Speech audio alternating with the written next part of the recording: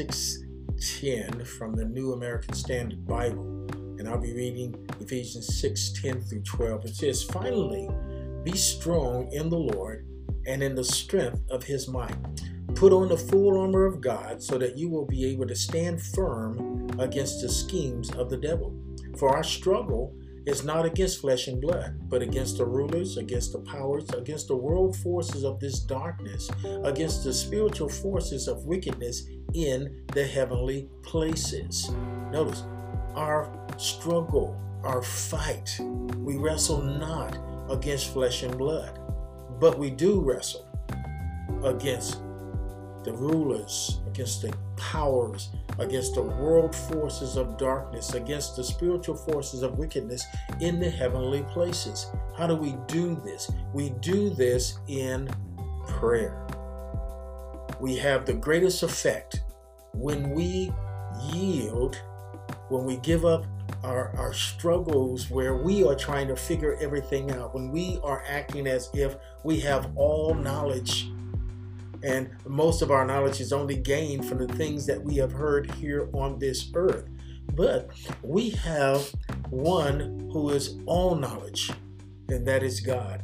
One who has wisdom and insight.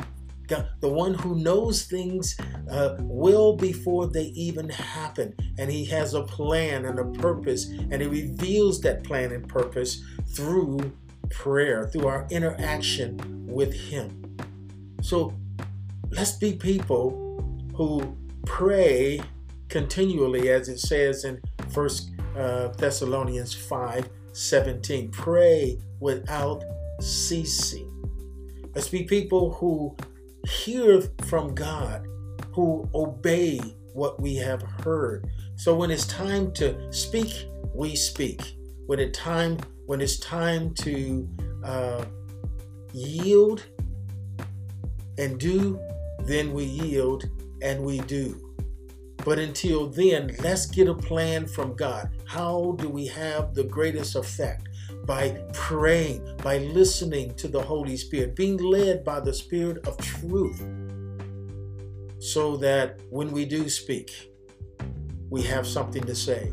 When we do speak, people will listen. When we do speak, lives will be changed. So as we watch the various wars going on in our world, and the scripture says that in the last days, there will be wars and rumors of wars. Nations will fight against nations. We're seeing that today. So what is our part? We need to be people who pray the effectual, fervent prayer of the righteous man. And that prayer makes tremendous power available. So let's listen before we do. But after we hear, let's do. Let's let our voices be heard from on high before we let our voices be heard here on earth. Let's pray. Father, we thank you. We give praise to you for your goodness and mercy. Thank you, Father, for great grace. Thank you for revealing to us truth by your Spirit. Father, we desire to be fruitful in all that we do, all that we say. So we listen intently to the Spirit of truth and give praise in Jesus' name. Amen. I'm Pastor Jay, keeping it simple.